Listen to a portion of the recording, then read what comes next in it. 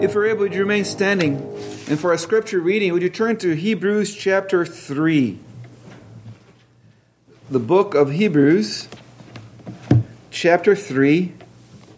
I'm going to read verses 1 through 6 of the general epistle to the Hebrews.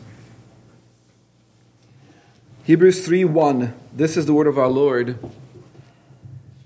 Therefore, holy brethren, partakers of the heavenly calling, consider the apostle and high priest of our confession, Christ Jesus, who was faithful to him, who appointed him, as Moses also was faithful in all his house. For this one has been counted worthy of more glory than Moses, inasmuch as he who built the house has more honor than the house. For every house is built by someone, but he who built all things is God. And Moses indeed was faithful in all his house as a servant, for a testimony of those things which would be spoken afterward, but Christ as a son over his own house, whose house we are, if we hold fast the confidence and the rejoicing of the hope firm to the end. This is the word of our Lord. Let us pray together. Father in heaven, we pray that you bless this passage to our hearts, open our eyes to see glorious things concerning you in this passage. For us in Jesus' name, amen. Please be seated. Hebrews is called a general epistle, and the term general epistle governs this group of epistles that don't have a church indicated in the introduction or somewhere in the body.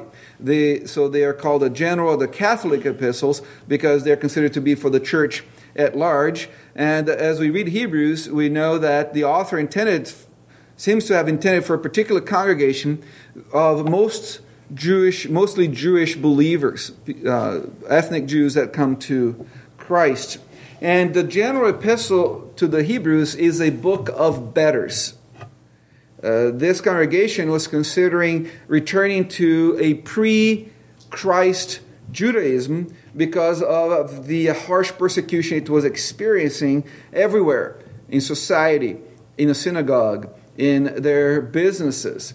And they're thinking, you know what, we've had enough. Can we just go back to how things were before we became Christians? Can we just worship God that we did before we came to Christ? Things were a little easier in this life at that point. So the Holy Spirit inspired the human author to show them how Christ is better than what they had before. Even though they're suffering persecutions now, Christ was better than what they have before. That the life now, even though it's difficult, it's better than the life without Christ. And to make that point, the author of Hebrews says that Christ is better than the Old Testament prophets because he has a better message. See that earlier on in the book. The author also tells us that Christ is better than the angels because he is God himself. Seems like the first century Jews had developed some weird ideas about angels and their superiority and how they had a sort of veneration, of adoration, of worship that they brought to the angels. And the author says, no, Christ is better than the angels. And he says that he's better than the high priest because he became just like one of us, yet without sin. And now, when we come to our passage, the point that the author is making is that Christ is better than the most prestigious Old Testament saint, Moses himself. And that's the point that the Holy Spirit's making here in verses 1 through 6 and following verses. And the main thing he commands them to do is to consider Jesus. In verse 1, where he says, therefore, holy brethren, partakers of the heavenly calling, consider the apostle and high priest of our confession, Christ Jesus. And it is a command, it's an imperative to consider Jesus. And to consider means to direct one's whole mind to an object. To have your mind consumed with that thing. It means to immerse oneself in an object and therefore to apprehend it in its whole compass. To have your mind examining that particular thing that you're considering so fully that you're dominated by it and you understand all sides of that thing. It means to ponder, to come to know, to grasp, to understand. And that's what the Holy Spirit's telling the Hebrews and through them us to do, to consider Jesus. And the tense of the verb consider tells us that the Holy Spirit wants them to start considering Jesus. They had stopped. Seems like they're not doing that. They're not considering Jesus in this way that He wants them to consider them. It seems like these Christians were not paying much attention to Jesus, for this is the second time, it's only chapter 3 of 13, is already the second time that the author encourages them or commends them or exhorts them to consider Jesus, to focus on Jesus. Look at verse 1 of chapter 2. It says, therefore we must give the more earnest heed to the things we have heard, lest we drift away. The same concept of considering, giving the more earnest heed. And the Holy Spirit will at least one more time direct them to consider Jesus. Remember at the end, we have in chapter 11, we have the cloud of witness, the hall of faith. And then chapter 12 tells us that because we have such a cloud of witness that's gone before us, we can run the race that God has set before us. And in chapter 12, verse 3 says that we run that race how? Considering Jesus, who is the author and finisher of our faith. And on top of that, there are 5 very strong warnings about the result of not considering Jesus. What happens to those who fail to consider Jesus? And yet, despite all these warnings, despite all these exhortations to consider Jesus, it's so easy to forget Jesus. Even in the church, or even as we try to serve Him. Sometimes the doing becomes the focus, not the reason for what we're doing. Life, everyday life, and gets sometimes to be a grind, and we forget that holiness is not an end in and of itself, that we're doing this because of the Lord Jesus Christ, because of what He's done for us, because of what He's going to do for us. And with the Hebrews, we tend to forget to consider Jesus. So the Spirit says, you want to abandon Christ? You want to abandon Christianity? Stop and think about Jesus, His beauty and majesty, His work on your behalf. Immerse yourself in Him and everything about Him. Give your mind over completely to Him. And that's the exhortation that we have here in chapter 3, verse 1. And the Holy Spirit then in this passage gives us 4 reasons why they and us should consider Jesus. And I want us to pay close attention to these 4 reasons. The first one is this. Consider Jesus because you have been set apart and called for this very purpose. Look at verse 1 again, the beginning of verse 1. And look at how he addresses the believers. He says, therefore, holy brethren, partakers of the heavenly calling. The 2 ways that the Holy Spirit addresses the saints. Holy brethren and called ones. If you were to read chapter 2, you'd see that at the end of chapter 2, the Holy Spirit says that Jesus is our brother by virtue of His incarnation, His becoming like us, and in Him we are each other's brothers and sisters. But now He tells us that we're part of a holy brotherhood. That's our identity, part of this holy brotherhood. You and I, through faith in Jesus Christ, have been separated, set apart to be in the family of God. We were adopted and now share in all the privileges of being sons and daughters of God. We are children of the King. We are part of a holy brotherhood, and that's why the Apostle John says in 1 John 3:1, that behold, what manner of love the Father has bestowed upon us. How does He describe that love? That we may be called children of God. So consider the one who guaranteed your adoption, that is Jesus Christ. We have been set apart with the specific purpose of being with Jesus, and to abandon that is to forsake our very reason for existence as Christians. We are a holy brethren. They're set apart to be with Jesus. This idea of brotherhood is going to come again at the end of the chapter in verse 12, where the Holy Spirit gives a severe warning against the danger of apostasy. Don't leave Christ because you're part of this holy brotherhood. You're being set apart to serve Christ. And not only have we been separated unto a holy brotherhood, we also have been called with a heavenly calling, according to verse 1 of chapter 3. We share the same family. We share the same calling. And notice that it's not any calling, it's a heavenly calling, or better yet, a heavenward calling. F.F. Bruce was a very good commentator on Hebrews, a good New Testament scholar, says that this calling marks them out as citizens of a realm not circumscribed by the conditions of earthly life. They are set apart by God for Himself, made members of His family, and called to share in His eternal rest. And to abandon Christianity, then, is to abandon all of that. All that Christ has done for us. So because you have been called by God, the Holy Spirit says, fix your thoughts on Jesus, pursue Him, know Him. One of my favorite commentaries in my library is the one by Matthew Henry. It's an older commentary written in 1666. Well, there's 666 there. I don't know if it means anything, but it's one, in my opinion, one of the most devotional, beneficial commentaries that I have on my library, second only to Calvin's commentary.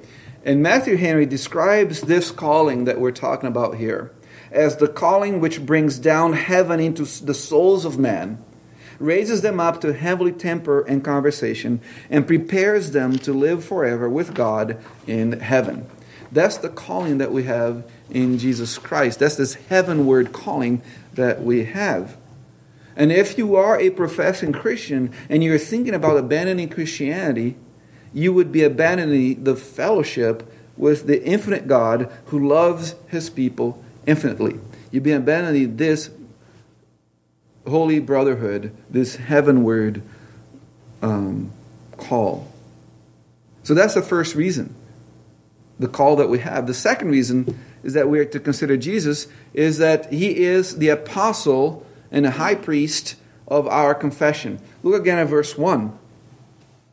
Therefore, holy brethren, partakers of heavenly calling, consider the apostle and high priest of our confession, Christ Jesus. We understand Jesus is a high priest. That makes sense to us. Jesus went into the holiest place in the heavenly sanctuary, and with His own blood He made propitiation for our sins so that the Father can be appeased and we can have access to Him. That's not a hard concept for us to grasp. We understand that. But Jesus as an apostle is not a concept that we are used to thinking about.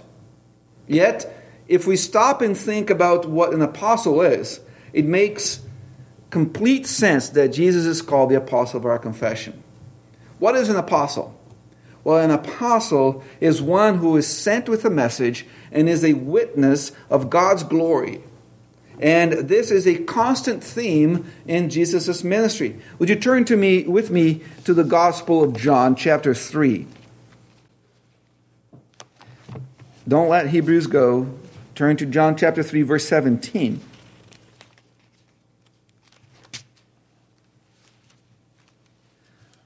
We're going to look through a few verses in John to show to you that Jesus is the apostle in the exact definition of what it means to be an apostle.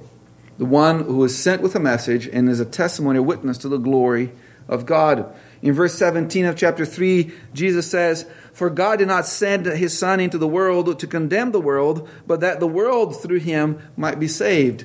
What we see here, that God sent His Son. Look at verse 34 of the same chapter. "For He whom God has sent speaks the words of God, for God does not give the Spirit by measure." Here again, the Son sent with a message. Look at chapter 5, verses 36 through 38. But I have a greater witness than John's for the works which the Father has given me to finish. The very works that I do bear witness of me, that the Father has sent me.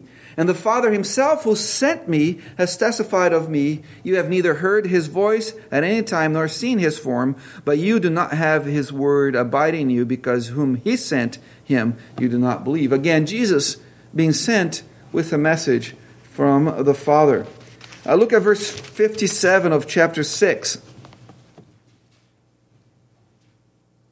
As the living Father sent me, and I live because of the Father, so he who feeds on me will live because of me.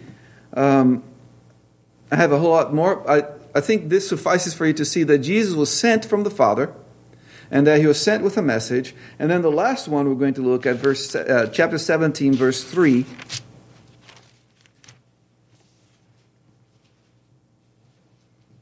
We're going to actually start at verse 1.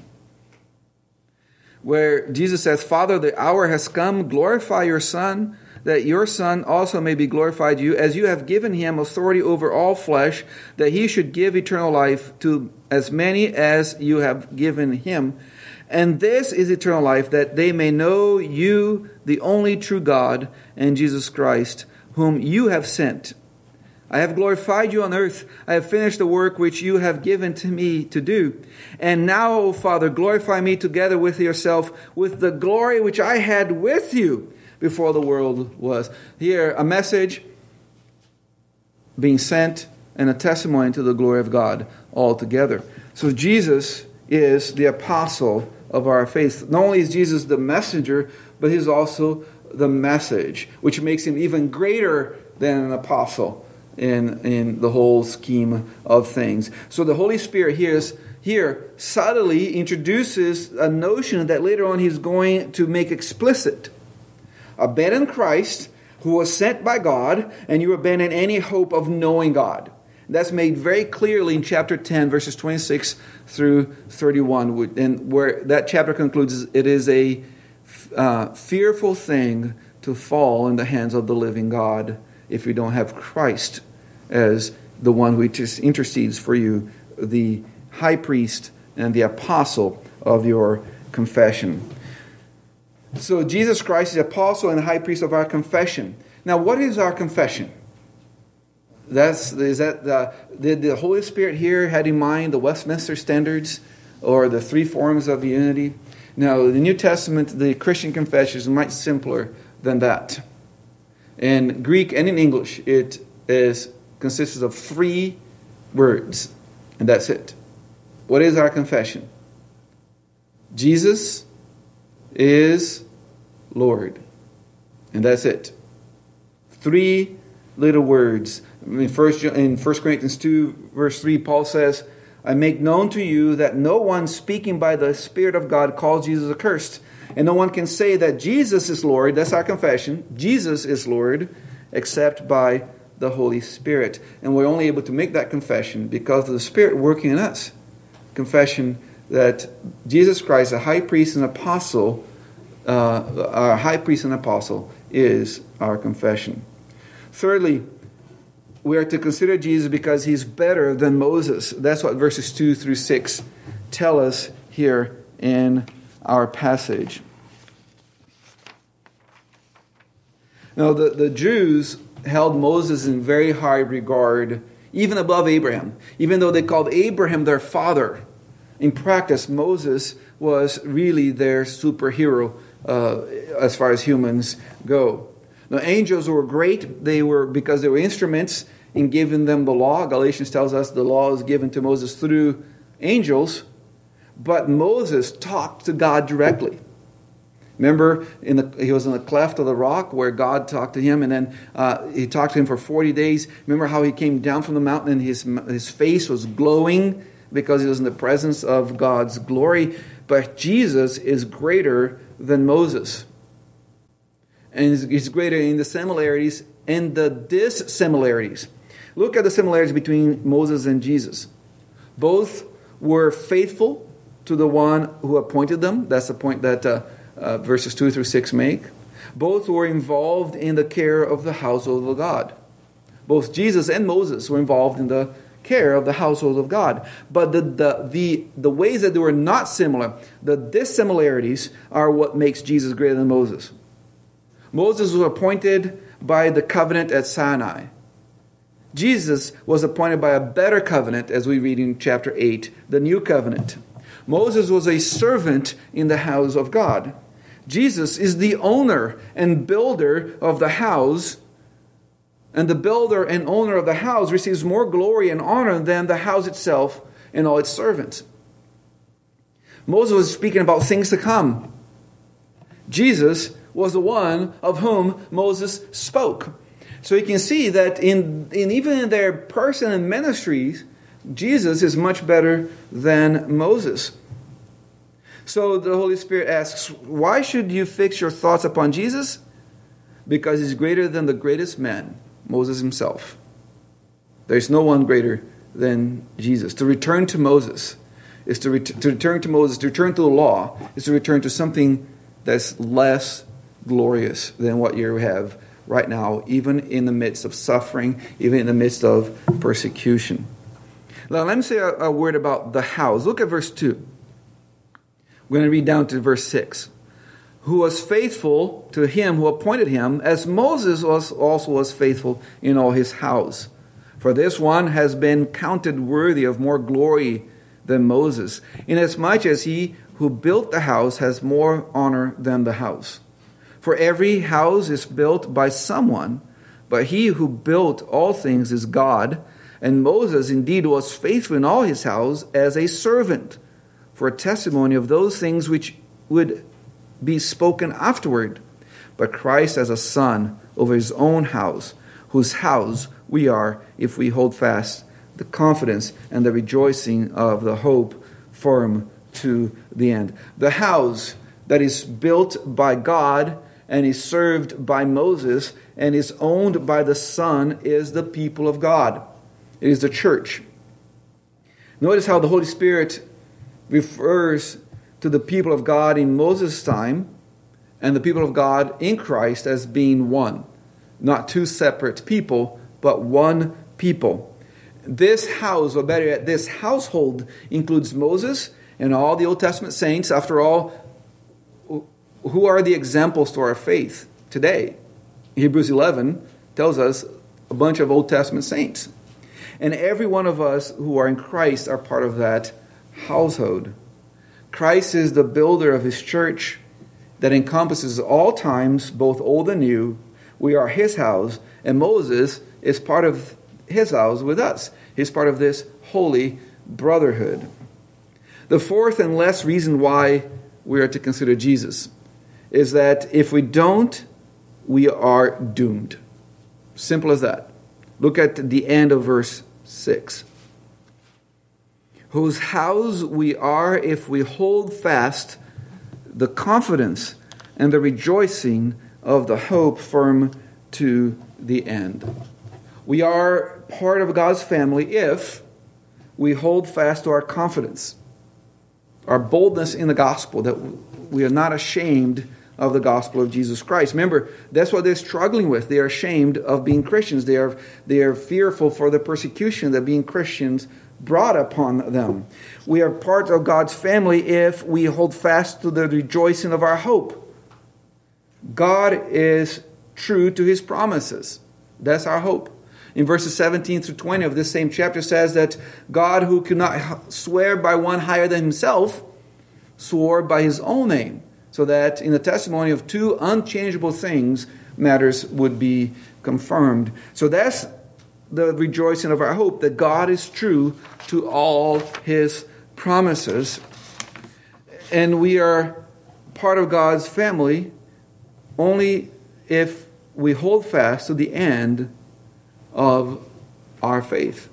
And only those who hold fast to the end are part of the household of God. Therefore, the Holy Spirit issues a strong warning about not persevering to the end. In chapter 10, verse 23, he says, "Let us hold fast the confession of our hope without wavering, for he who promised is faithful." The scriptures teach that those who come to Christ will in no way be cast out. Right? The Lord says in John chapter 6, all that the Father has given to me will come to me, and I in no way will cast them out. They'll be preserved to the end. God is going to preserve them to the end. And the way they will be preserved to the end, the way they will persevere to the end, is by considering Jesus. So the way for you and I to arrive at the end and to hear from our Lord's mouth, "Well done, my good and faithful servant," is by considering Jesus every moment of our lives. So let me ask, what is it for you? Are you going to consider Jesus? You must, if you want to arrive at the end as a member of this holy brotherhood, the family of God. Let's pray together. Father in heaven, thank you for your word, and we pray that indeed you'd keep Jesus always before us, that we might consider him in every way, in every time, in every situation. For asking in Jesus' name, amen.